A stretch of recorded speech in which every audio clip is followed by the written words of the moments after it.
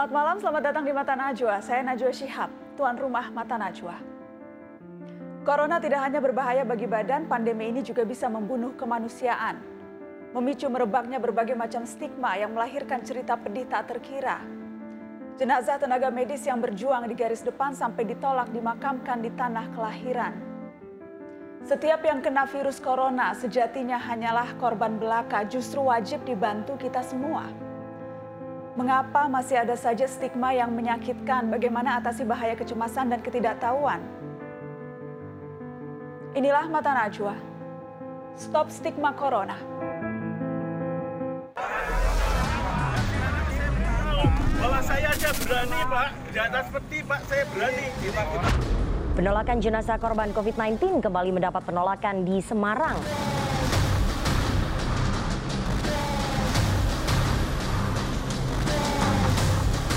Saya ingin kembali mengajak Bapak Ibu untuk merogoh rasa kamanungsan yang kita miliki.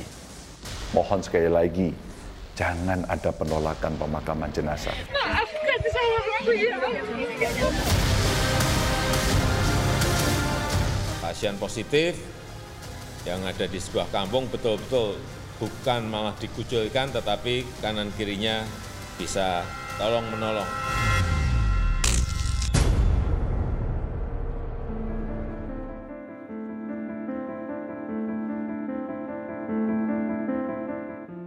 Sudah 1 bulan lebih sejak kasus pertama infeksi virus corona diumumkan. Tak hanya jumlah kasus yang terus bertambah, tapi juga muncul sederetan peristiwa stigmatisasi di tengah pandemi. Di Ungaran, Jawa Tengah beberapa hari lalu sempat beredar video penolakan pemakaman jenazah seorang perawat yang positif corona. Penolakan dilakukan sekelompok warga. Maafkan saya, ya. Kita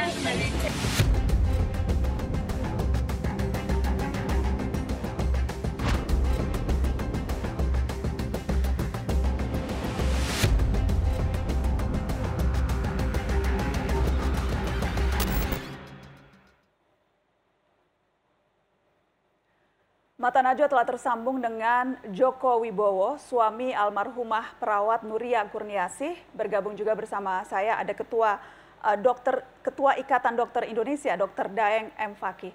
Selamat malam Pak Joko, selamat malam Dr. Daeng. Selamat malam Najwa. Selamat malam Mbak Najwa. Saya mau ke Pak Joko dulu. Pak Joko, pertama-tama turut berduka cita mendalam atas meninggalnya istri tercinta. Boleh diceritakan sedikit sosok almarhumah Pak Joko, usianya berapa dan sudah berapa lama jadi perawat? Istri saya usia 38 tahun, jadi perawat sejak tahun 2005 hingga ajal menjemputnya Mbak Najwa. Istri saya adalah perawat yang gigih, bekerja dengan seoptimal mungkin, sampai dia dirawat di rumah sakit pun dalam kondisi dia masih bekerja, Mbak Najwa. Jadi sampai terakhir sakit pun itu masih terus merawat pasien, masih terus bekerja? Ya, saat itu kondisinya sebenarnya sudah panas, tapi dia memaksakan diri untuk tetap bekerja, yaitu saat tanggal 16 itu saat dia bekerja masuk siang, kemudian saya suruh untuk periksa Mbak Najwa, dan akhirnya dirawat saat itu. Pak Joko padahal sempat melarang, sempat bilang tidak usah kerja dulu, tapi istri tetap ngotot, tetap mau masuk, tetap mau bekerja di rumah sakit, begitu Pak Joko? Iya, betul Mbak Najwa. Apakah memang Ibu sempat merawat pasien positif COVID, Pak Joko? Kebetulan istri saya itu bekerja di rumah sakit di ruang perawatan, jadi awal itu memang sebenarnya kurang tahu juga dia didapat di ruang perawatan ataukah saat di emergency. Yang jelas secara pasti saya kurang tahu kalau dapatnya dari mana, kurang tahu juga itu Mbak Najwa. Ketika sakit, tadi Pak Joko bilang sempat sakit, sempat tidak enak badan, itu sempat dirawat di ruang biasa. Kapan baru kemudian masuk isolasi dan dicurigai memang ini positif COVID, Pak Joko? Baik, tanggal 16 itu masuk di ruang rawat inap, kemudian keluhan yang utama sebenarnya cuma panas sama pusing, ya. Itu dirawat di ruang perawatan biasa 4 hari. Kemudian keluhan bertambah menjadi sesek dan pada akhirnya tanggal 21 itu harus dirawat di ruang isolasi karena dokter mencurigai adanya terkena COVID, Mbak Najwa itu. Dan sejak masuk ruang isolasi sampai akhirnya kondisinya memburuk, itu berapa hari selangnya, Pak Joko? Di awal itu sore itu dibawa ke isolasi UGD, kemudian diperiksa, di swab, di foto ronsen dan diambil darahnya. Istri udah mulai sesak nafas, dikasih oksigenasi. Kemudian malam itu juga ditempatkan di ruang isolasi. Selang 1 hari semalam dipindahkan ke ruang ICU, Mbak Najwa. Jadi kurang lebih 3 hari ya itu. 3 hari. Dan selama di ruang isolasi pastinya Pak Joko sudah tidak bisa menengok istri ya Pak? Iya Mbak Najwa. Ketika akhirnya istri berpulang, istri wafat, apakah memang ketika itu sempat berpesan untuk dimakamkan di tempat tertentu atau ketika itu keluarga saja yang mengambil inisiatif untuk dimakamkan di tempat di mana ayahanda istri memang juga dikubur, Pak Joko? Itu sebenarnya inisiatif dari kami keluarga, Mbak Najwa. Jadi memang kondisi istri saat itu sudah masuk ICU dalam kondisi sudah sesek. Ya, saya juga tidak bisa ketemu. Jadi intinya kami dari keluarga yang berinisiatif untuk mendekatkan kepada ayah tercintanya di pemakaman itu sebenarnya. Dan bagaimana ceritanya ketika ada sekelompok warga yang justru menghalang-halangi ambulans, menghalang-halangi ketika istri hendak dimakamkan, Pak Joko? Bisa ceritakan ke kami? Ya, baik. Ya, saya tentunya sangat kecewa saat itu. Ya, bagaimana lagi sudah tidak ketemu istri sekian lama, memikirkan kondisinya. Kemudian saya sendiri juga tidak ketemu dengan anak-anak sampai akhirnya saya dinyatakan negatif karena saya juga diperiksa swab. Ya, kemudian akhirnya istri meninggal. Hanya ingin menempatkan pada posisi di liang lahat saja kok ya susah itu. Saya rasanya perih, sudah habis rasanya perasaan ini. Intinya hanya satu keinginan supaya istri itu cepat mendapatkan tempat. Namun ada beberapa orang yang menolak, itu rasanya sungguh-sungguh sakit sekali, Mbak Najwa. Jadi ketika itu Pak Joko ada di dalam ambulans bersama dengan peti jenazah istri ya Pak. Jadi Pak Joko melihat langsung bagaimana sekelompok warga itu menghalang-halangi. Sebenarnya untuk jenazah itu masih dalam rombongan jenazah itu masih sekitar 500 meter dari tempat pemakaman. Jadi secara langsung saya tidak tahu sebenarnya, hanya lewat telepon itu ada suara yang kacau, jadi seperti ada protes warga seperti itu. Jadi memang dari Semarang itu sudah 3 kali dihentikan karena ada kabar bahwa ada sekelompok warga tidak ingin jenazah istri saya dimakamkan di situ, gitu Mbak Najwa. Saya tidak bisa membayangkan sama sekali bagaimana rasanya Pak Joko dan keluarga begitu ditinggal istri, kemudian ketika hendak dikebumikan mendapatkan penolakan seperti itu. Jadi akhirnya lokasi itu ketika akhirnya warga ramai menolak Pak Joko, kemudian Pak Joko dan keluarga mencari alternatif tempat pemakaman yang lain. Bagaimana ceritanya? Dari awal sebenarnya saya sudah dikasih tempat oleh Pak Direktur kami, Direktur Rumah Sakit Umum Pusat Dr. Karyadi, Dr. Agus Suryanto. Dari awal beliau datang ke tempat di mana SD dikasih di ruang forensik, sudah berpesan beliau, Mas Joko, ini sudah saya kasih tempat, monggo kalau mau dipakai seperti itu. Saya sudah sangat bersyukur intinya, tapi memang kehendak dari kami dan keluarga ingin dekat ketika nanti anak-anak juga ingin menengok ibunya, mendoakan lebih dekat. Namun ya kejadian seperti itu yang rasanya sampai sekarang pedih rasanya dirasakan Mbak Najwa. Iya, saya tidak bisa membayangkan bagaimana rasanya Pak Joko. Iya.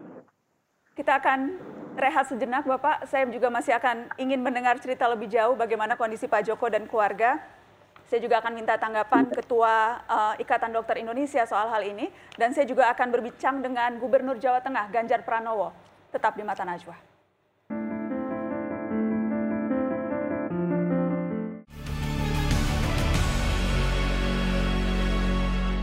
Maafkan saya, Bu. Kita kembali.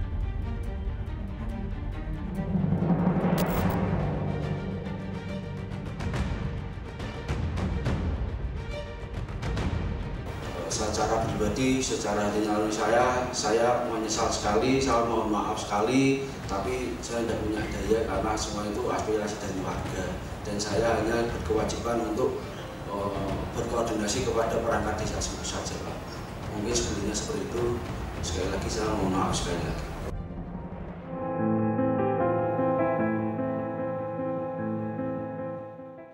Tak hanya di Ungaran, penolakan warga atas pemakaman jenazah korban corona juga terjadi di sejumlah daerah di Jawa Tengah.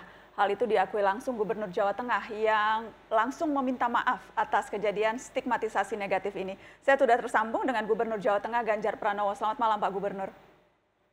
Ya, selamat malam Mbak Nana. Mas Ganjar, saya melihat video yang langsung Anda buat di Instagram meminta maaf kepada keluarga almarhumah Nuria Kurniasih, serta Anda juga menghimbau warga Jawa Tengah untuk tidak lagi melakukan itu. Ini betul-betul menyentuh rasa kemanusiaan kita semua, Mas Ganjar. Bagaimana, Mas? Ya, sebenarnya yang mengemuka pertama dan kemudian viral kemana-mana itu yang Banyumas, Mbak. Ya. Di mana Pak Husein, Pak Bupati itu ikut menggali, terus kemudian ikut menguburkan, begitu kan. Dia berdebat dengan sangat keras dengan masyarakat untuk bisa menjelaskan. Dan ternyata problem besarnya adalah masyarakat tidak mengetahui karena dia pikir ini si virus bisa jalan-jalan, kena air, terus kemudian di tanah itu juga dia akan menulari yang lain. Nah setelah itu memang persis sehari langsung ada respon dari beberapa kades, kalau tidak mau dimakamkan atau tidak boleh dimakamkan di tempat itu, kami siap kok desa kami untuk menampung dan kemudian semua orang berebut dan hari ini menjadi pendidikan yang baik. Maka saya sungguh terkejut ketika kemudian muncul di Ungaran ini. Maka buat saya 2 kali yang saya dengar, ini menurut saya cukuplah begitu. Maka saya telepon, lurah disusukan, terus kemudian di Sewakul saya telepon, Pak Joko saya WA, terus kemudian kami coba komunikasi dan akhirnya kepolisian mengambil tindakan hukum soal ini agar publik tidak lagi melakukan tindakan yang seperti ini. Istilah kami orang Jawa itu natoniati Mbak ini. Ini sakitnya luar biasa. Ya, seperti yang tadi kita dengarkan juga penuturan Pak Joko. Cara yang paling efektif menurut Anda apa ya Pak Gubernur? Karena ini kan bukan sekali 2 kali dan di daerah-daerah lain pun ini terjadi. Sudahkah kita menemukan resep yang jitu untuk mengatasi ini? Hari ini yang diperlukan adalah sosialisasi. Pasca terjadinya kejadian penolakan di Banyumas, saya sampai membuat podcast pada 2 yang berkompeten. Menurut saya mereka ahli lah di bidangnya. Satu Dr. Ufa yang memang ahli epidemiologi yang bisa menjelaskan bagaimana ini menular atau tidak. Mbak Happy itu dokter di Undip, ahli virus, dia seorang virolog, juga menjelaskan bagaimana penularannya. Kiai Haji Fadlan saya minta fatwanya bagaimana menjelaskan ini kepada masyarakat, apa hukumnya orang merawat jenazah, menguburkan jenazah. dari agama Islam. Kenapa kemudian kami lakukan itu? Karena publik kayaknya perlu diedukasi. Maka sampai dengan kejadian ini, kenapa kami cepat membuat vlog, terus kemudian menyampaikan agar publik mengerti, dan alhamdulillah kemudian itu menjadi satu respon yang rasanya baik, tapi nggak cukup Mbak, karena yang di desa-desa perlu tahu, maka saya menggerakkan kades, perangkat desa, ulama, tokoh agama, kiai kampung begitu, untuk mereka bisa membantu menjelaskan bahwa ini nggak apa-apa, ini sudah diurus. Ya, kejadian di Sewakul itu kan ada dua. Satu, karena ada hoax, isu yang saat itu bicara lawang di sana saja ditolak kok di sini diterima. Yang kedua,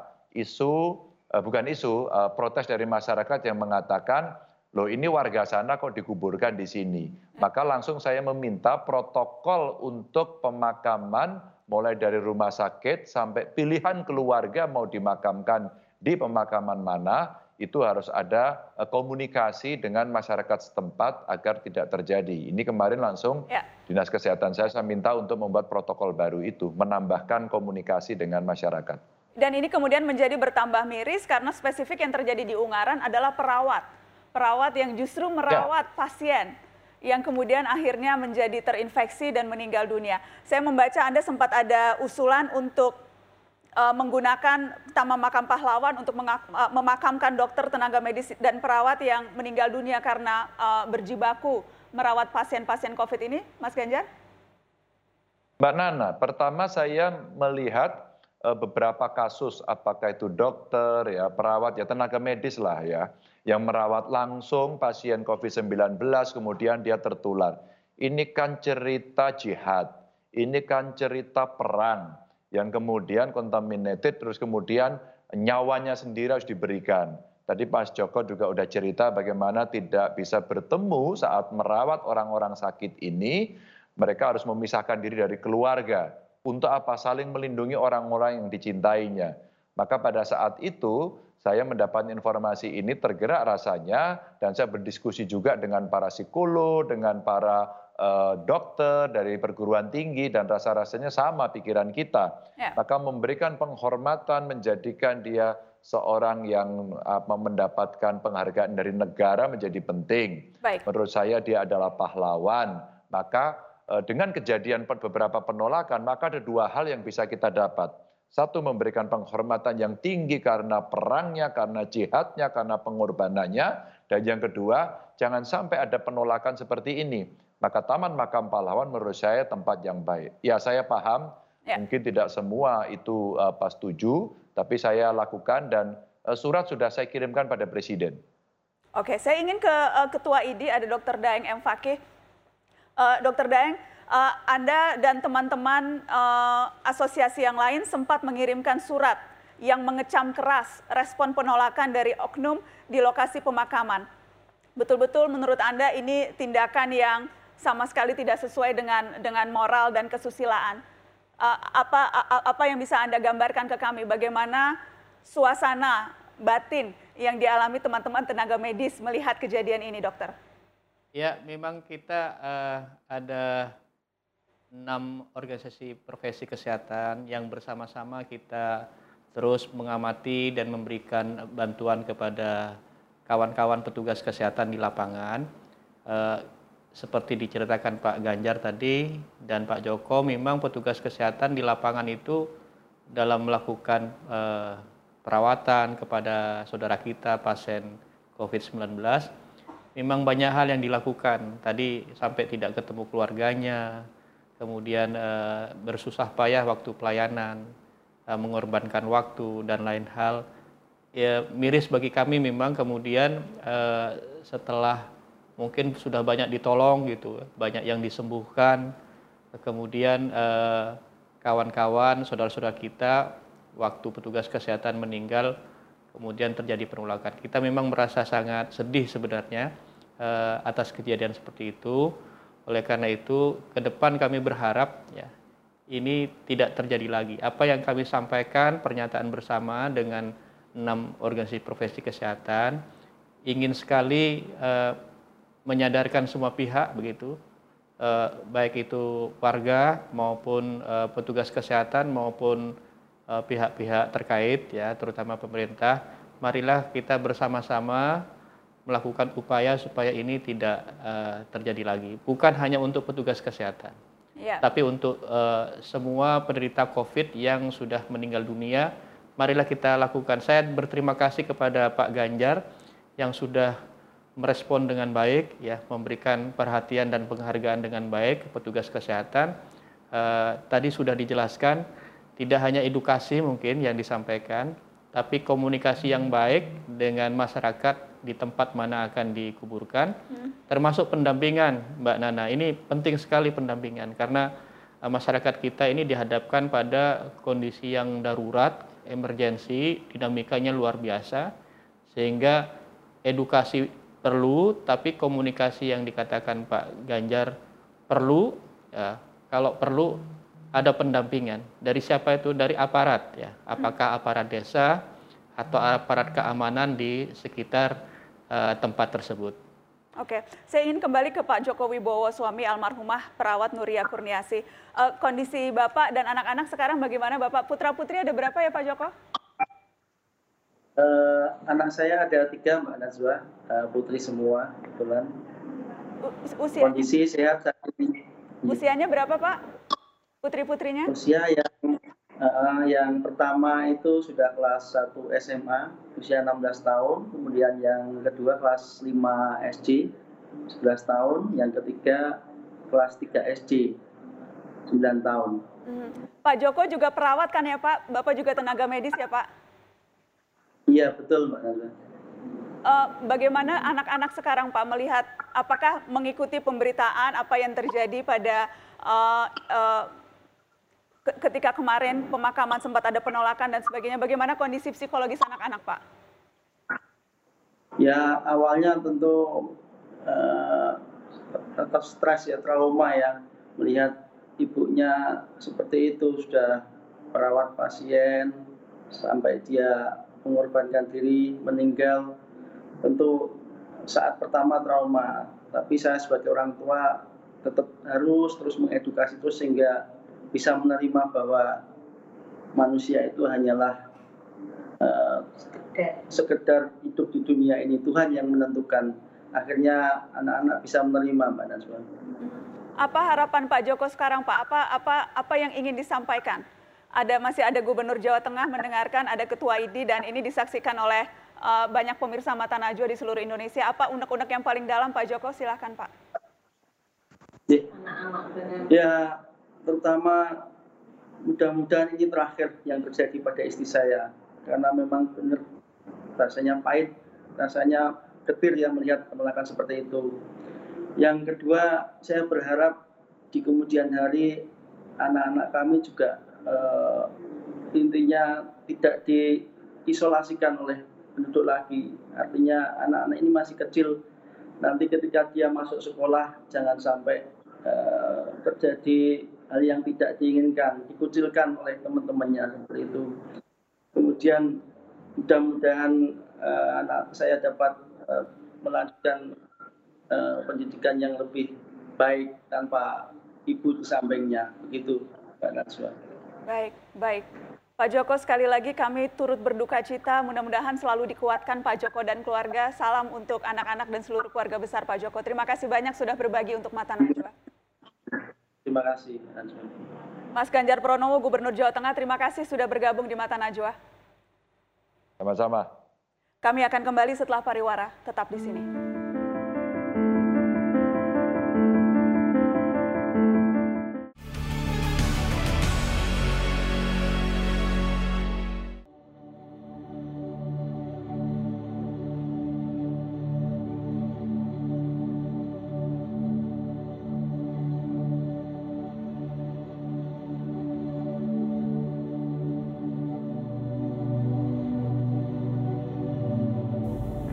Sebentar lagi, anak saya yang nomor 2 akan berulang tahun. Saya pun berharap badai ini cepat berlalu, supaya saya bisa pulang. Saya bisa tiup lilin bersama anak-anak saya. Di saat anak saya ayah kapan pulang, ayah kapan pulang, saya tidak bisa. Ayah cuma bisa sabar, nak, ayah sedang bertugas.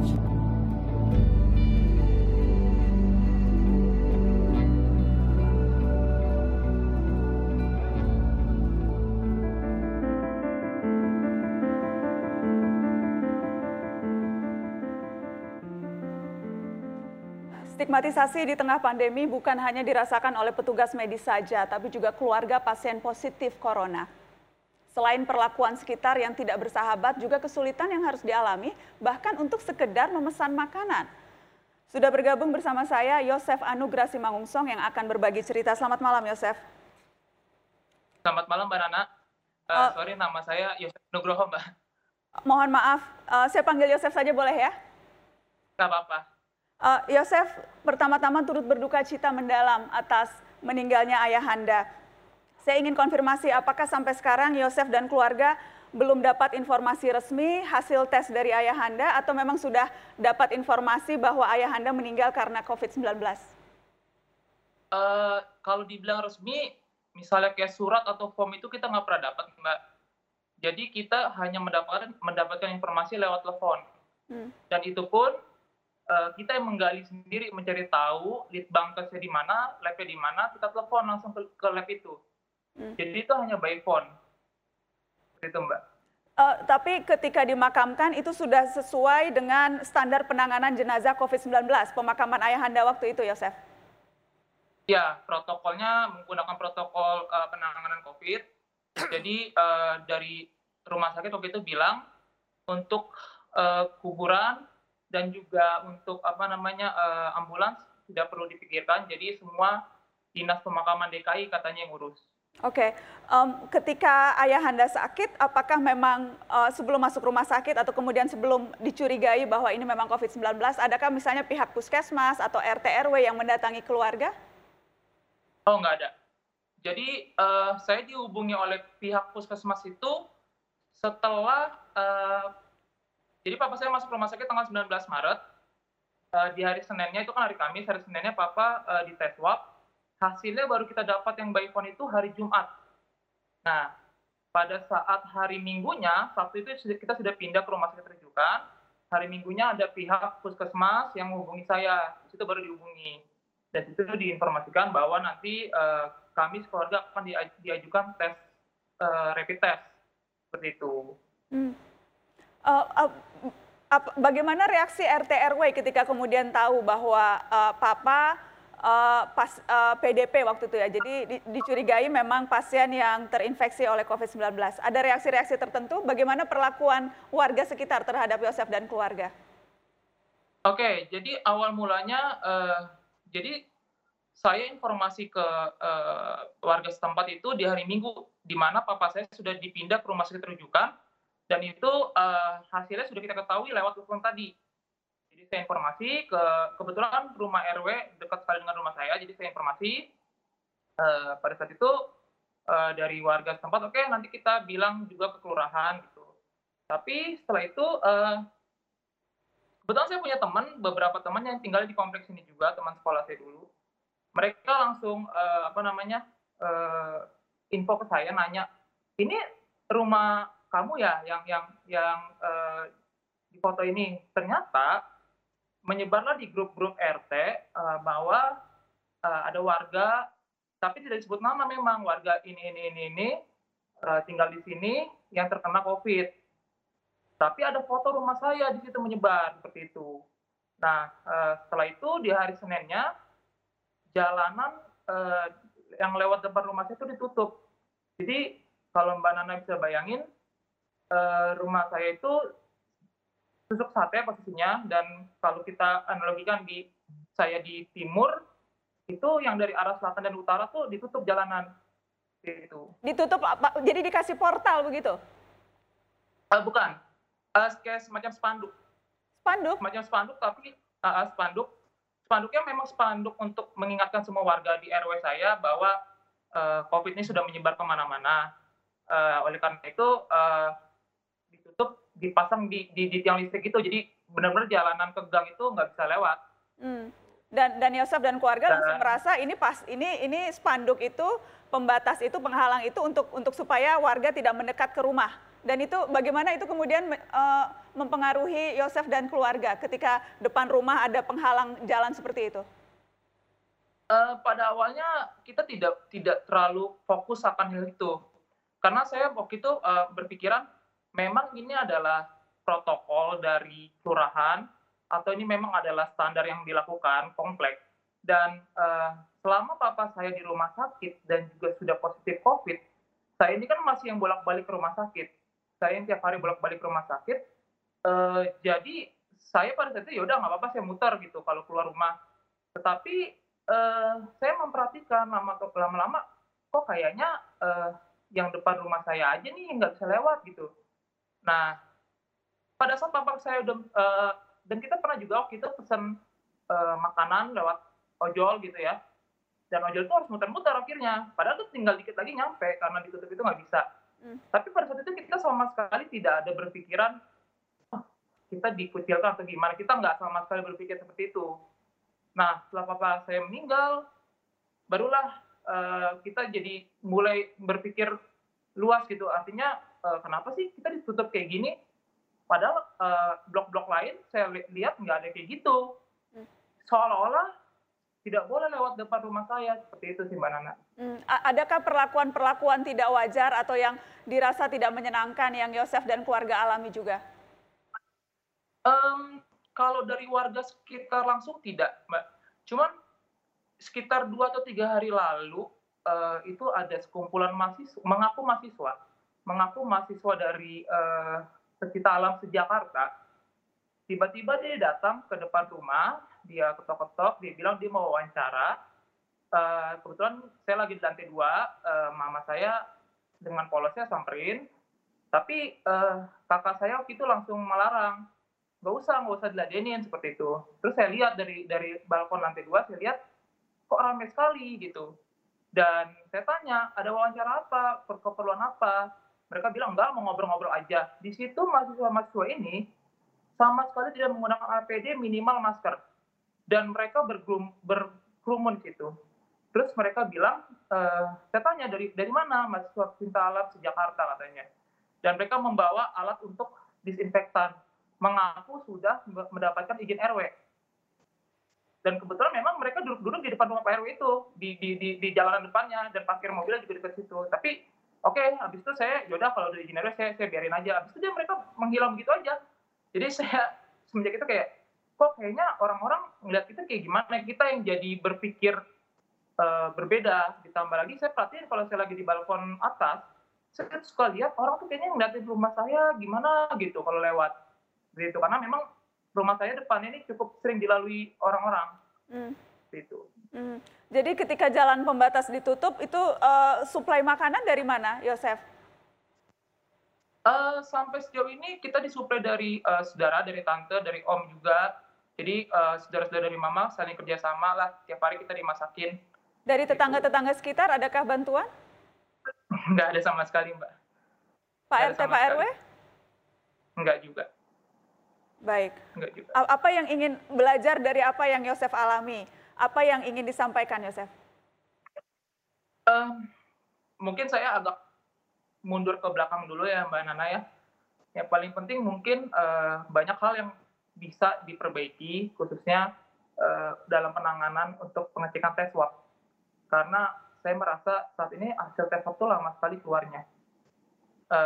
Kalau saya boleh cerita, mama sama kakak saya ini di tes swab juga, tapi dari tanggal 7 April sampai saat ini belum keluar. Jadi kita belum tahu hasilnya juga seperti apa.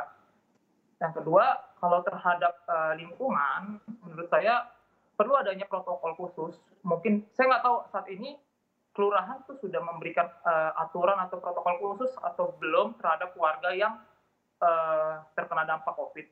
Tapi menurut saya perlu adanya sosialisasi terus bahwa orang-orang yang terkena atau keluarga yang terkena COVID ini bukan untuk dikucilkan, bukan untuk dijauhkan. Dan kalau memang tidak bisa menolong dengan menyuplai makanan ataupun menolong lainnya, minimal tidak mengucilkan atau membuat orang-orang jadi membangun opini yang tidak gitu terhadap kami. Padahal ini wabah yang memang terjadi di mana-mana gitu. Ini bukan sesuatu yang hina menurut saya. Iya, jadi sudah tidak membantu, kemudian menyebarkan isu. Saya sempat dengar ada yang sibuk foto-foto, merekam dan sebagainya, seolah-olah sesuatu yang betul-betul aneh begitu. Betul itu terjadi ya, Yosef? Iya betul, itu terjadi ketika dari tim Dinkes melakukan disinfektan. Ya memang standar dari Dinkes mungkin ketika ada yang korban terkena di rumahnya harus disinfektan, dan mereka menggunakan APD komplit kan untuk rumah saya. Nah, waktu itu memang ada yang merekam atau memfoto-foto, tetapi ternyata orang Dinkes itu tidak bersedia untuk direkam ataupun difoto. Jadi karena itu mesin semprotnya berisik, jadi mereka hanya begini aja sambil bilang jangan Pak, jangan, seperti itu. Nah, tapi tetap direkam, dan saya bilang mohon maaf, ini mereka nggak bersedia untuk direkam, gitu. Ya saya nggak tahu sih apakah itu sebenarnya diperbolehkan atau ya itu hak warga juga sih sebenarnya untuk direkam. Baik, jadi itu yang dialami. Saya ingin kami sudah tersambung juga dengan sosiolog Universitas Indonesia, Imam Prasojo. Mas Imam, bolehkah saya meminta komentar Anda, Mas Imam, melihat apa yang terjadi pada Yosef dan keluarganya, dan sebelumnya juga apa yang terjadi ketika seorang perawat yang meninggal dunia, jenazahnya ditolak. Bagaimana menggambarkan suasana di masyarakat kita sekarang melihat berbagai stigma ini, Mas Imam? Ya, ini jelas mengarah kepada public stigma ya. Jadi ada semacam pergulatan. Pertama memang ada berita-berita yang sekarang ini muncul memang menumbuhkan sikap kehati-hatian. Yang itu yang sebenarnya ingin ditumbuhkan.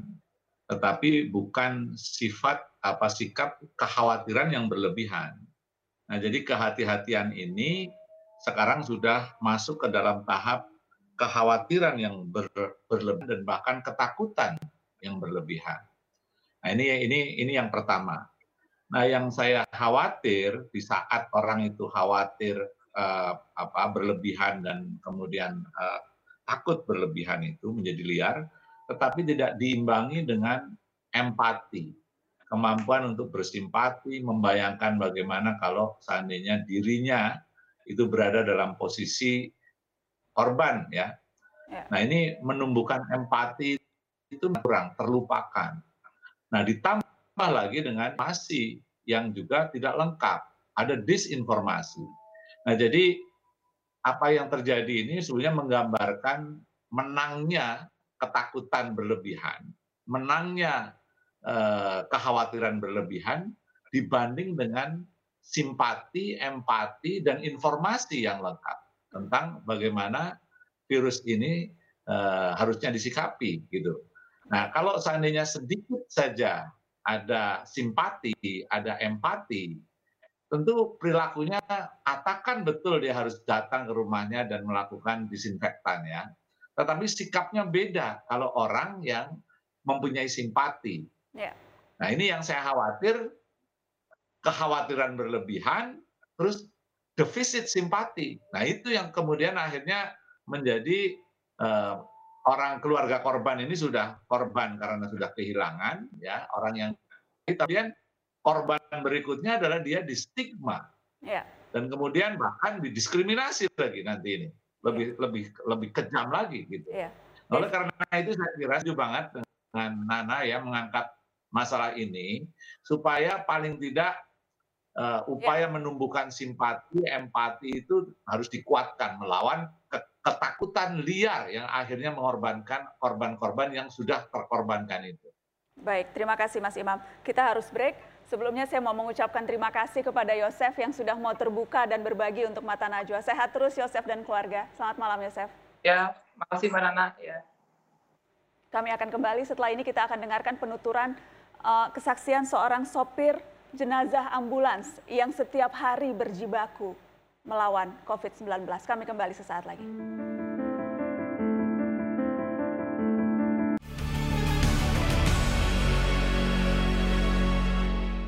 Di tengah pembatasan sosial berskala besar (PSBB), mereka justru harus siaga di zona rawan corona, bertugas mengantarkan jenazah dengan standar protokol pemakaman corona, mulai dari pemulasaran hingga membawa ke peristirahatan terakhir.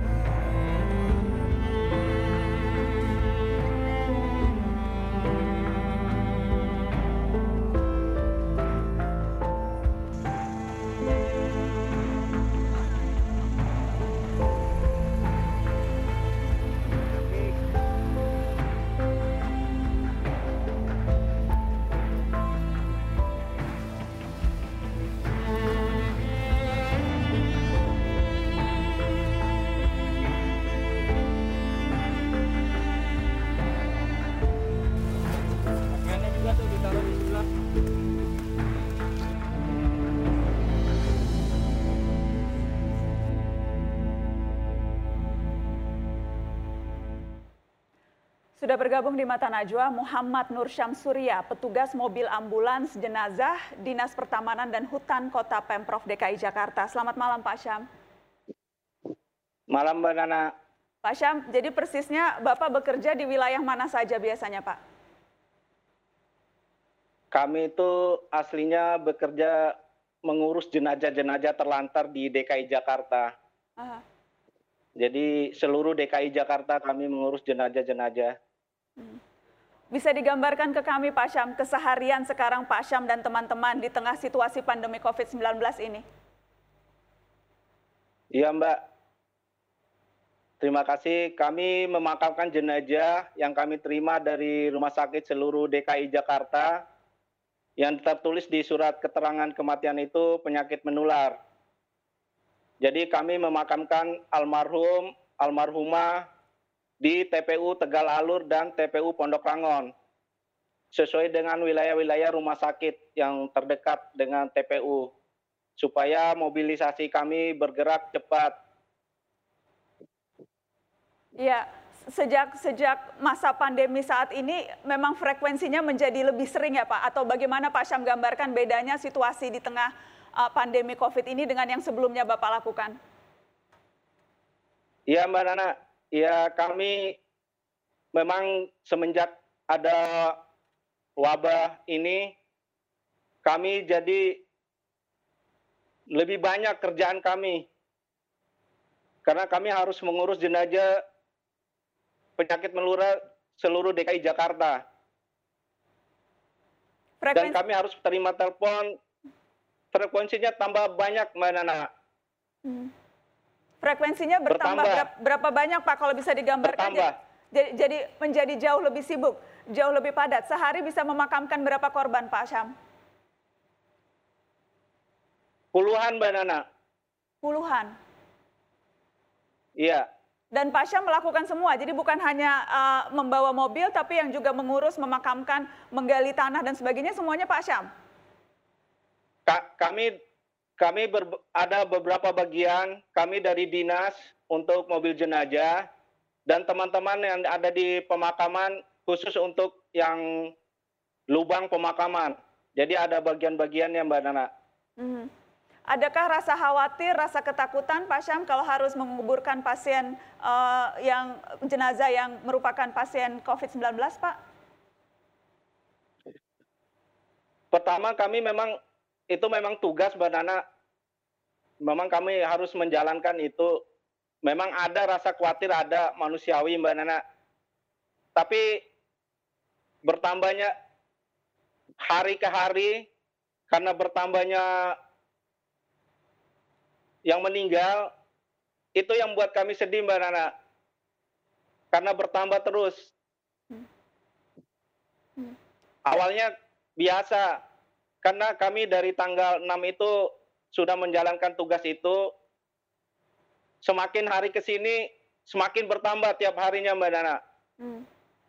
Dan rasa khawatir itu juga karena melihat tampaknya publik secara umum masih banyak yang belum sadar bahaya pandemi ini ya Pak Syam? Iya, seharusnya mereka tahu Mbak Nana. Jalanan Jakarta itu masih penuh, masih macet. Seharusnya mereka tahu apa yang kami kerjakan sekarang. Kami memakamkan jenazah-jenazah ini yang tiap hari bertambah. Tolong ikuti instruksi dari pemerintah, diam di rumah. Kurangilah pekerjaan kami. Sedih melihatnya tiap hari, Mbak Nana. Jalanan Jakarta masih macet, Mbak Nana. Rasanya, apa yang rasanya pengen Pak Syam lakukan begitu? Apa yang betul-betul ada dalam hati gemas begitu ketika lagi membawa mobil jenazah ambulans tetapi melihat kanan kiri mobil masih ramai, masih macet. Apa yang sebetulnya ingin dilakukan Pak Syam? Saya pengen naik pakai tronton, teriak di jalanan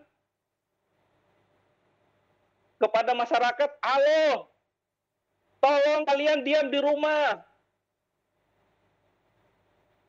Tolong ikuti anjuran pemerintah. Kalau kalian tahu berapa banyak jenazah yang kami makamkan tiap hari, pasti kalian akan sedih. Karena jenazah itu nggak ada yang diantar, nggak ada yang didoain, langsung masuk ke liang lahat. Saya minta tolong kepada masyarakat, tetap di rumah. Ikutin anjuran pemerintah. Untuk beberapa hari ini. Jadi betul-betul. Ini nggak jelas sampai kapan kita ini, Mbak. Sampai kapan kita nggak tahu, sampai kapan kita harus begini. Kehidupan seperti ini kita nggak tahu, Mbak. Sebentar lagi bulan puasa. Pengen terawih berjemaah. Pengen Idul Fitri. Tolong buat masyarakat diam di rumah sebentar aja. 14 hari. Sebentar lagi kita puasa. Minta tolong. Kami memakamkan jenazah-jenazah ini udah puluhan tiap hari. Minta tolong. Kita juga punya keluarga. Kita punya tetangga, kita punya kehidupan. Ini kehidupan seperti ini enggak? Masa harus kehidupan seperti ini terus? Kita harus bersosialisasi. Minta tolong kepada masyarakat untuk diam di rumah. Jadi Mbak, sebentar lagi bulan puasa. Iya. Saya pengen teriak Mbak di jalanan, di lampu merah macet. Dini hari masih macet. Masyarakat nggak ada yang ngerti.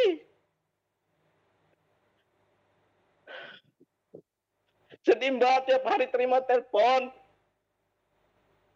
Tiap menit telepon masuk. Ada jenazah yang harus dilayani. Yang harus dilakukan dengan protap 19. Sedih Mbak. Tapi masyarakat nggak ada yang ngerti. Ya. Capek. Tapi memang itu kerjaan. Maaf Mbak. Iya Pak Syam. Saya membayangkan bahkan mungkin keluarga Pak Syam di rumah juga sesungguhnya khawatir melihat Pak Syam setiap hari harus berjibaku melakukan pekerjaan, tapi di sisi lain banyak masyarakat yang bahkan tidak peduli dan cuek, seperti tadi Pak Syam katakan. Pak Syam, saya harus break sejenak. Anak saya tiap hari. Pak Syam, boleh nanti kita lanjutkan Anak ya Pak? saya tiap hari. Makasih Mbak. Kita lanjutkan ya Pak. Pemirsa tetap di Mata Najwa, kami kembali sesaat lagi.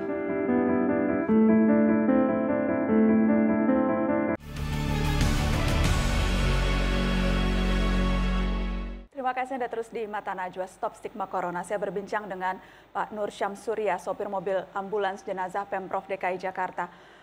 Pak Syam, bagaimana keluarga Pak Syam, istri dan anak di rumah melihat ayahnya setiap hari harus berurusan, dalam pekerjaannya menangani jenazah-jenazah COVID-19? Adakah rasa khawatir, rasa takut dari mereka? Ya, itu udah pasti, Mbak. Karena setiap saya harus berangkat kerja, anak-anak pasti nanya, "Ayah hari ini masuk?" Iya, harus karena kerjaan banyak. "Ayah hari ini pulang nggak?" Kadang-kadang nggak pulang, Mbak, karena memang kerjaan banyak semenjak ada wabah ini. 2 hari, 3 hari, bahkan sampai 5 hari di kantor nginep. Pak Syam, tapi Bapak kalau menangani jenazah selalu lengkap dengan APD, selalu ada protokol, selalu waspada kan Pak Syam? Kalau kami memang dari dulu menangani jenazah terlantar di Jakarta itu memang semua udah ada APD-nya, Mbak. Dari masker, sarung tangan, sampai sepatu bot itu memang kami udah ada di kantor. Apalagi sekarang tambah ada wabah ini memang ada semua APD-nya. Memang kami pakai APD. Jadi bagaimana tanggapan Pak Syam melihat ada beberapa jenazah di beberapa daerah yang kemudian ditolak oleh masyarakat karena khawatir dan sebagainya. Sementara Pak Syam setiap hari bahkan sampai puluhan kali memakamkan jenazah COVID-19 ini, Pak Syam. Sebenarnya jangan sampai terjadi sih, karena memang di Pemda DKI itu kami memang petugas pemakaman memakai APD lengkap. Nah, dan kalaupun ada ahli waris yang meminta dimakamkan di luar pemakaman yang disediakan oleh Pemda DKI itu, kami memberitahu kepada ahli waris supaya menyediakan, caranya dia keluar daerah ya Mbak, supaya disediakan itu APD untuk petugas pemakamannya. Minimal itu sarung tangan, masker, dan bajunya. Tapi sampai sekarang Alhamdulillah masih sehat terus kan Pak Syam? Alhamdulillah Mbak, memang Alhamdulillah semua pimpinan-pimpinan kami di dinas memperhatikan, Alhamdulillah. Jadi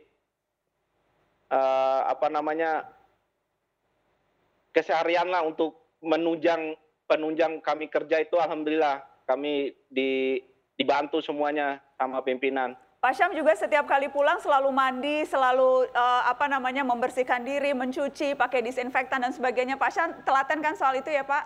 Iya Mbak, saya tetap sebelum masuk rumah itu semua, sampai motor disemprot Mbak, sampai motor saya disemprot sama anak saya, nggak boleh pegang semua, baju dari baju sampai celana, sepatu kebetulan pakai sepatu bot, jadi sepatu botnya langsung dicuci, disemprot, baju langsung dicuci, tas-tas saya disemprot disinfektan, baru saya langsung mandi, baru ngobrol sama keluarga. Dan Pak Syam sekarang udah nggak nongkrong-nongkrong di luar ya Pak, betul-betul pulang kerja langsung pulang ke rumah ya Pak? Iya Mbak, saya kebetulan kan ya karena kerjaan saya juga menjaga jangan sampai saya menjadi penyebab. Kangen juga Mbak, udah nggak main sama teman, nggak say hello sama teman. Di musola saya juga udah nggak datang sholat berjamaah. Itu saya sendiri yang menjaga supaya jangan sampai saya jadi penyebab, supaya lingkungan tahu, supaya menjaga jarak gitu Mbak. Baik. Saya ingin ke Ketua ID Dr. Daeng. Dr. Daeng, bagaimana meyakinkan publik bahwa jenazah COVID-19 yang sudah melewati protokol yang ketat, dibungkus dengan plastik dan ada standar penanganan, itu sesungguhnya minim resikonya untuk menularkan, Dok? Bisa dikasih penjelasan dan meyakinkan itu ke publik? Ya, Mbak Nana. Pertama mungkin saya menyampaikan Pak Sam ini luar biasa. Curahan hati Pak Sam ini sebagai petugas itu sama dengan seluruh petugas yang di garda depan. Pak Sam ini kebetulan petugas ambulan, pemakaman. Demikian juga kawan-kawan Pak Sam yang menjadi petugas lain ya, seperti dokter, perawat, pengatur gizi, cleaning service, itu sama juga saya kira curahan hatinya seperti itu. Mereka sangat khawatir, beresiko, oleh karena itu memang kawan-kawan ini luar biasa ya. untuk mengorbankan semangatnya menolong kawan-kawan.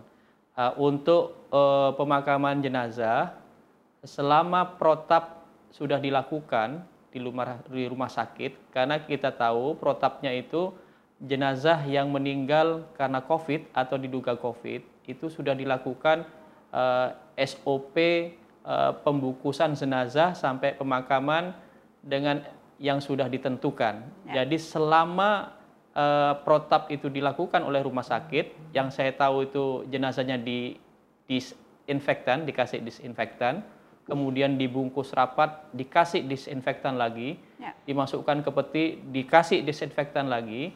Selama jenazah itu tidak dibuka, langsung dimakamkan, maka sudah tidak beresiko lagi terhadap penularan.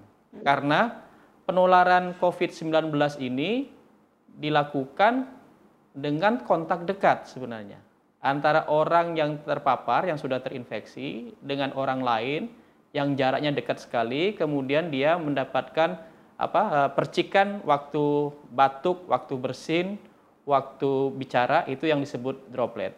Nah, orang yang sudah meninggal itu tidak akan melakukan seperti itu, tetapi menyentuh juga tidak boleh karena penularan dari sentuhan-sentuhan tangan kita terhadap benda-benda, termasuk jenazah itu benda yang bisa menularkan. Tetapi selama kita tidak menyentuh jenazah, tetap protapnya diikuti, dibungkus dengan baik setelah didisinfektan, langsung dikuburkan, itu maka sudah dijamin bahwa jenazah tersebut tidak akan menularkan kepada siapapun. Oke, jadi ini penjelasan kepada publik yang penting diketahui sehingga kemudian semua orang waspada dan melakukan kehati-hatian, tetapi juga tidak menolak jenazah dikuburkan di wilayahnya.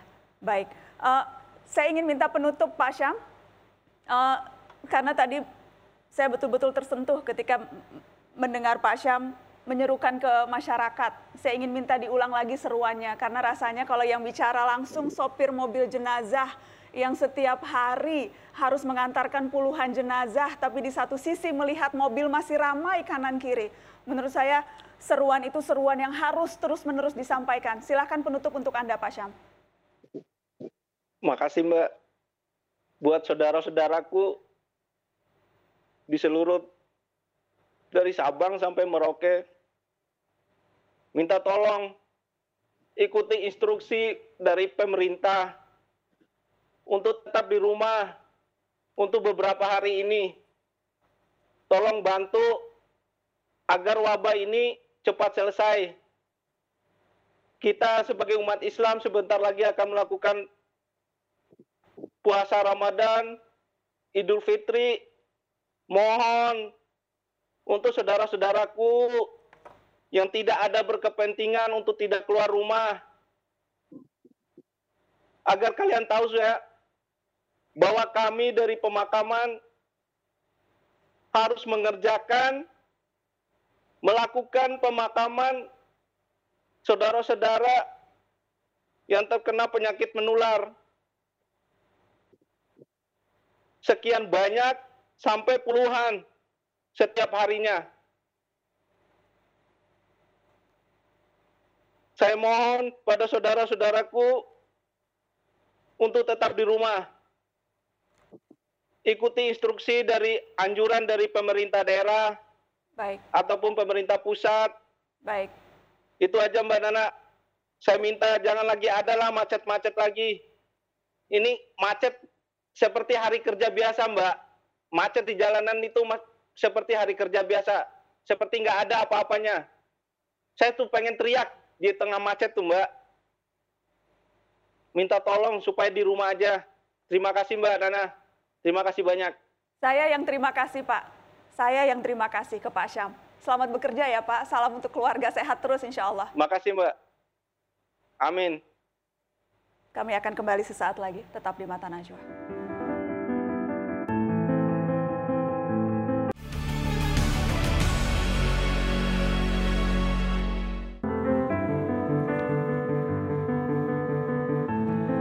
Wabah COVID-19 diprediksi masih akan berlangsung panjang. Guncangan-guncangan sosial juga akan terjadi. Inilah saatnya untuk memperkuat solidaritas. Jarak fisik memang harus direnggangkan, tapi ikatan sosial justru harus dirapatkan. Dan itulah yang dilakukan oleh dua orang tamu saya. Saya sudah terhubung dengan Bribka Jerry Tumondon dan Yuli Setiono Indartono. Mereka mencontohkan bagaimana berperilaku solider di masa-masa ini. Saya hendak ke Bribka Jerry Tumondo dulu yang berada di Minahasa Utara. Sempat ada jenazah pasien corona terlantar 2 jam di dalam ambulans di Minahasa Utara. Tidak ada yang bersedia menguburkannya. Bribka Jerry, seorang anggota polisi pun akhirnya turun tangan menjadi orang pertama yang menjadi sukarelawan menguburkan jenazah tersebut. Bribka Jerry, terima kasih banyak atas pengabdian Anda. Saya ingin tahu bagaimana ceritanya. Jadi 2 jam di ambulans, tidak ada yang mau menguburkan, baru kemudian Bribka Jerry turun tangan. Seperti apa itu? Terima kasih Mbak Nana. Jadi saat itu setelah mobil jenazah mulai sampai di tempat pemakaman, hanya diantar oleh seorang sopir. Tidak ada tim lain atau petugas lain yang bertugas untuk menurunkan jenazah. Saat itu kami kepolisian menunggu dari dinas kesehatan untuk membawa APD dan juga petugas untuk menurunkan jenazah. Namun setelah sampai ternyata mereka hanya membawa APD sebanyak 5 buah, sedangkan petugasnya untuk menurunkan jenazah tidak ada. Maka dari itu saya mengambil kesimpulan bersama dengan anak dari jenazah, langsung memakai APD dan kemudian dengan segera menurunkan jenazah ke liang pekuburan. Di mana juga saat itu kami dibantu oleh Kepala Jaga 1. Jadi kami saat itu ada berjumlah 4 orang dan menurunkan jenazah ke liang penguburan. Sempat ada keraguan, sempat ada yang melarang, sempat ada yang bilang jangan karena sebetulnya kan Pak Jerry tidak tahu SOP penguburan, atau apa yang membuat Bribka Jerry mantap ingin membantu menguburkan langsung? Nah, yang membuat saya membantu untuk menguburkan langsung dikarenakan pasien ini merupakan jemaat saya, di mana saya selaku penatua di Jemaat Kolom 1 Gomim Efrata Kabupaten Nusa. Dan juga pada saat saya bersedia diri mendekati salah satu petugas yang memegang APD, saat itu saya sempat dilarang oleh pimpinan saya, dalam hal ini Bapak Kapolsek, Bapak AKP Deki Demus, di mana dia langsung berteriak dan melarang saya agar supaya jangan memakai APD. Namun dikarenakan saat itu saya dengan Kapolsek diberikan penjelasan oleh juru bicara COVID-19 yaitu Dr. Stephen Dandel, maka Kapolsek mengiyakan saya. Di mana saat itu Kapolsek melarang saya dikarenakan 2 hari sebelum itu saya sempat di rapid test karena saya sempat kontak dengan pasien ini. Jadi itu alasan Kapolsek untuk melarang saya. Namun setelah diberikan pengarahan dari juru bicara COVID-19, maka ia mengizinkan saya untuk memakai APD dan menguburkan jenazah. Jadi tidak ada rasa takut, tidak ada rasa khawatir karena ada rasa tanggung jawab yang Bribka Jerry rasakan, begitu ya Bribka? Ya, nanti rasa takut itu timbul pada saat saya memakai APD. Setelah saya memakai APD, baru timbul rasa takut di diri saya. Dan juga pada saat saya berjalan kaki menuju mobil jenazah, di situ rasa takut saya kembali timbul dan malah lebih takut, lebih was-was saya waktu itu. Namun saya berdoa kepada Tuhan agar supaya saya bisa diberikan kekuatan, agar supaya saya bisa menghilangkan rasa takut saya. Dan akhirnya rasa takut itu hilang dan dengan secepatnya saya menurunkan peti jenazah ke dalam liang penguburan. Baik, dan keberanian Bribka Jerry melakukan itu, empati yang ditimbulkan itu banyak membuat orang lain kagum dan memberikan apresiasi, termasuk Kapolri yang memberikan apresiasi. Salah satunya ada rekomendasi sekolah lagi dari Kapolri. Dan terima kasih juga untuk Bribka Jerry yang sudah membantu masyarakat di sana. Terima kasih Bribka Jerry. Terima kasih Mbak Nana.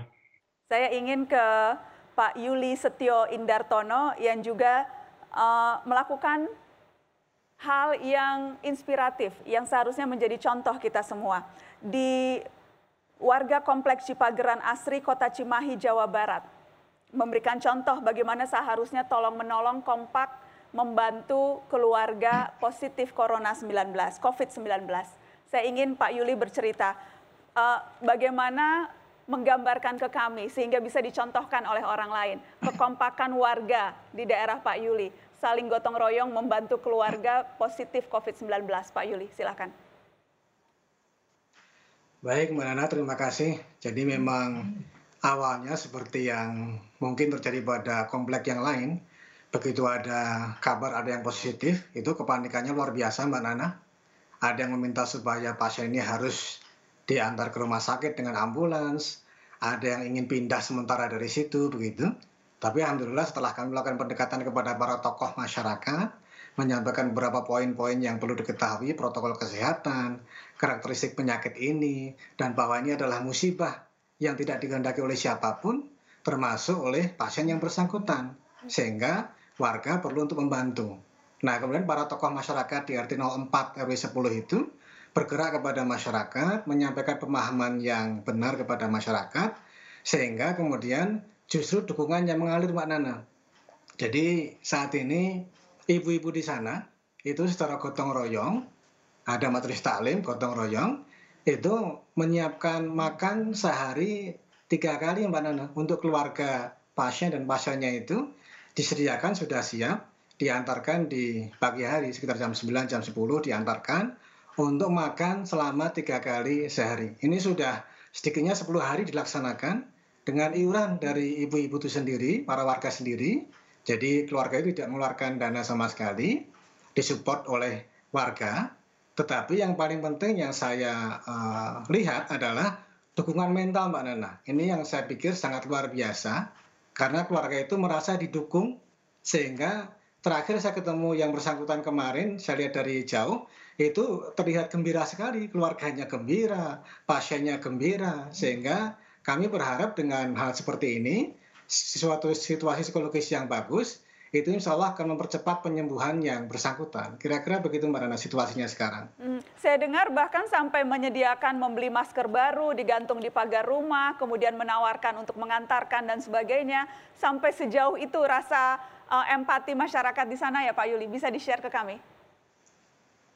Itu yang membuat saya pribadi cukup terharu Mbak Nana. Jadi ceritanya begini, karena pasien ini adalah pasien yang sehat, tidak bergejala berat begitu, sehingga dari sisi protokol kesehatan memang boleh ada di rumah, isolasi di kamar begitu.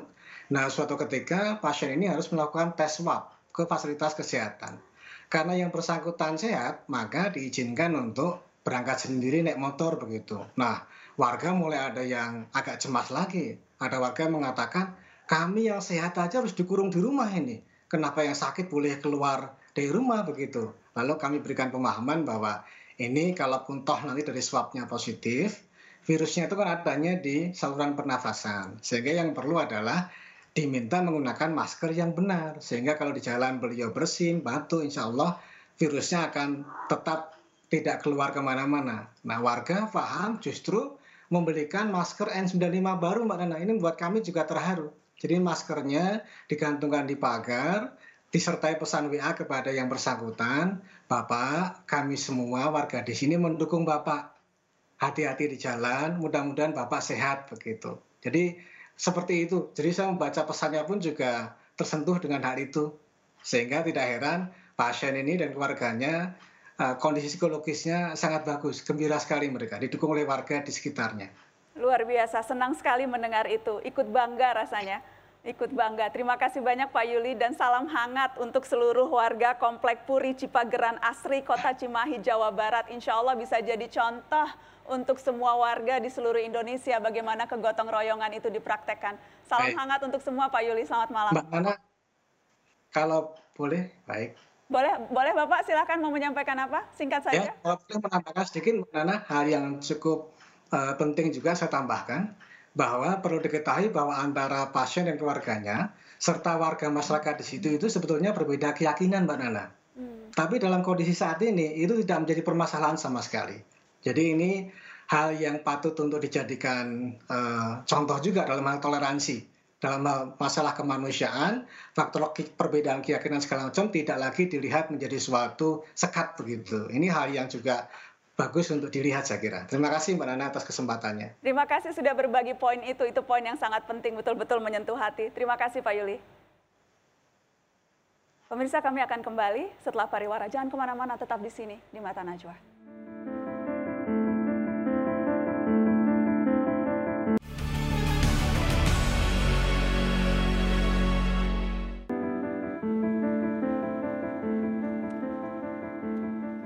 Stop stigma corona itu topik Mata Najwa malam ini. Tapi tadi kita juga mendengarkan cerita-cerita baik tentang kegotong royongan warga yang saling membantu di tengah pandemi ini. Bagaimana kita bisa memultiplikasi cerita-cerita baik itu? Apa yang bisa kita lakukan untuk mendorong agar kemanusiaan yang justru dikedepankan? Saya tersambung dengan ayahanda tercinta, Abiku Reshihab, pendiri Pusat Studi Al-Quran. Abiku, cerita baik ada, tapi juga cerita pedih ada di Mata Najwa malam ini. Apa yang penting kita ingat? Bagaimana kita bisa terus mengasah rasa kemanusiaan kita di tengah pandemi ini, Abiku? Iya, saya kira memang kita harus tonjolkan kemanusiaan ini. Kita harus ingat bahwa apa yang terjadi pada orang lain bisa terjadi pada kita. Sehingga kalau kita menginginkan sesuatu yang baik terhadap kita, terhadap keluarga kita, maka tentu terhadap orang lain pun kita seharusnya berlaku demikian. Jadi tidak ada alasan untuk tidak berbuat baik, tidak ada alasan untuk tidak saling bantu-membantu, karena kita adalah sama-sama manusia, sama-sama ciptaan Tuhan. Dari sisi kemanusiaan itulah yang harus ditonjolkan, bukan sekedar sisi agama, tapi sisi kemanusiaan. Karena itu kalau kita mau lihat di zaman Nabi itu musuh-musuh beliau pun, yang memerangi beliau pun, yang tewas dalam peperangan pun, itu beliau perlakukan dengan baik, memerintahkan untuk menguburkannya segera. Jadi bukan, itu juga sebabnya dalam agama orang yang meninggal sebut-sebutlah kebaikannya. Orang yang meninggal percepatlah kuburkan dia. Kalau dia baik, biar dia mendapatkan segera ganjaran kebaikannya. Kalau dia buruk, maka tidak wajar berlama-lama tinggal di kita. Jadi itu tuntunan-tuntunan agama yang mestinya bisa mendorong kita untuk berlaku lebih baik terhadap saudara-saudara kita, keluarga saudara-saudara kita yang gugur dalam pandemi ini. Saya kira itu. Pandemi ini. Baik, saya ingin Abi Nana ingin ke Mas Imam Prasojo. Mas Imam, bagaimana kita bisa, apa yang membedakan? Kenapa di satu daerah atau di satu tempat kita bisa berbangga hati melihat kegotong royongan, tapi di tempat lain tidak? Dan bagaimana kita bisa menemukan faktor itu dan membuat itu berlipat ganda, faktor baiknya, Mas Imam? Ya, ambil contoh dari Pak Yuli tadi ya. Saya melihat dari cara dia berbicara, dia tahu. Ya, banyak informasi. Jadi orang itu tidak mungkin menghadapi situasi seperti ini tidak dilengkapi dengan pemahaman yang baik. Tetapi informasi yang baik ini tidak cukup. Dia harus masuk ke empati tadi. Kita bicara bagaimana dia mampu untuk mengasah hatinya, rasanya. Bagaimana dia kalau seandainya dia adalah seperti korban itu. Jadi rasa itu diasah. Nah pada saat kemudian melangkah ke berikutnya yaitu dia tergugah. Nah bayangkan orang tahu ada rasa, ada kesadaran, tetapi dia tidak tergugah. Nah ini dia nah, dengan modal 3 itu dia kemudian melangkah dan melangkah kemudian dia menjadi champion, menjadi orang yang kemudian menggerakkan lingkungannya. Nah jadi itu adalah rentetan yang panjang. Sehingga nanti muncul sebuah tanggung jawab, bukan hanya sekadar tanggung jawab pada diri sendiri, tetapi tanggung jawab kepada keluarga dan tanggung jawab kepada masyarakat lingkungannya. Nah ini yang sebetulnya solidaritas itu muncul. Nah, Anda bisa bayangkan kalau seandainya masyarakat kita diberi informasi yang baik, kemudian diberi pemahaman tentang bagaimana empati itu dibangkitkan, kemudian tergerak dan muncul champion-champion seperti Pak Yuli itu. Saya kira kita akan sekali komunitas-komunitas peduli ya, dan pada saat seperti ini itulah yang harusnya digandakan, champion yang berpengetahuan, champion yang memiliki rasa, memiliki greget yang baik sehingga dia bisa melakukan langkah-langkah. Saya ingin ke Abiku Reshihab. Abi, kerap kali kemudian masyarakat yang tidak paham menggunakan dalil-dalil agama yang tidak keliru atau konteksnya salah untuk justru membingungkan atau mengaburkan informasi yang disebar oleh pemerintah. Bagaimana kita harus tadi kalau istilahnya Mas Imam mengedukasi publik agar kemudian tidak mempertentangkan dalil agama dengan peraturan pemerintah misalnya? Iya, kembali lagi pada pemahaman sebenarnya. Kunci pertamanya itu pada pemahaman. Sebagian kita, bahkan sebagian yang kita namai penganjur agama, itu justru salah paham tentang ajaran agama.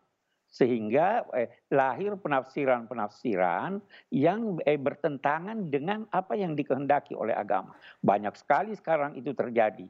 Nah, dan ini yang harus diluruskan. Jadi memang kuncinya yang pertama adalah pemahaman. Pemahaman tentang krisis ini, pemahaman tentang penyakit ini, dan pemahaman tentang ajaran agama menyangkut hal-hal ini. Masih ada sampai sekarang yang berkata harus pergi Jumat. Padahal agama tidak mewajibkan itu karena adanya bahaya. Jadi saya kira kembali langkah pertama adalah pemahaman.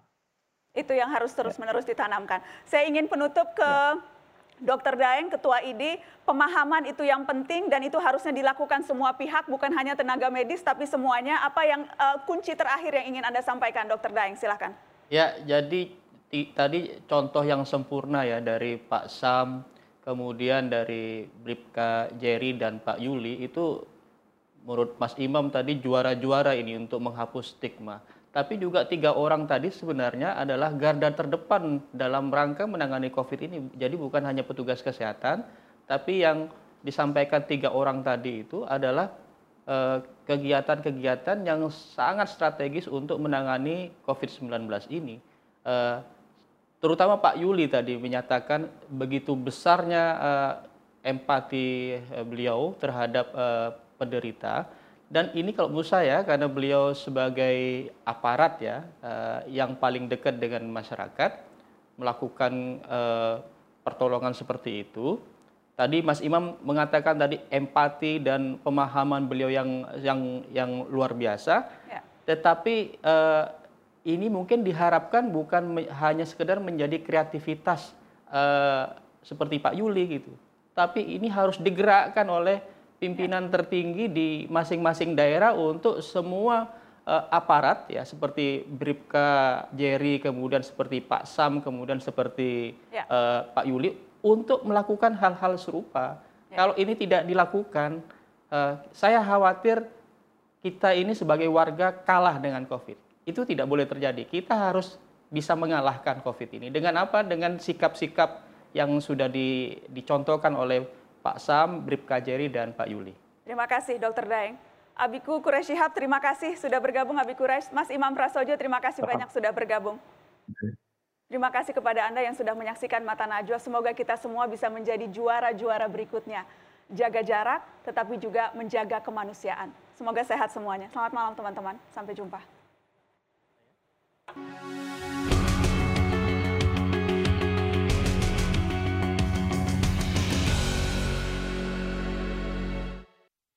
Dari cemas dan tidak tahu yang kadung mendalam, dari sanalah stigma menjalar diam-diam. Stigma adalah ancaman serius untuk kemanusiaan mengikis kebersamaan di tengah pandemi yang mengerikan. Rantai penyebaran corona tak bisa diputus sendirian. Semua orang mau tidak mau harus dilibatkan. Kini kita justru sedang membutuhkan tenggang rasa bahu-membahu menopang mereka yang tidak berdaya. Agar yang mengisolasi diri bisa bertahan di rumah, agar yang sehat tidak terpaksa pergi mencari remah. Yang harus dikikis adalah egoisme dan rasa cemas.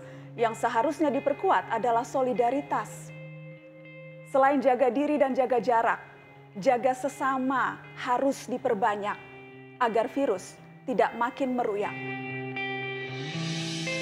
Dengarlah nyanyi sunyiku, bait risauku,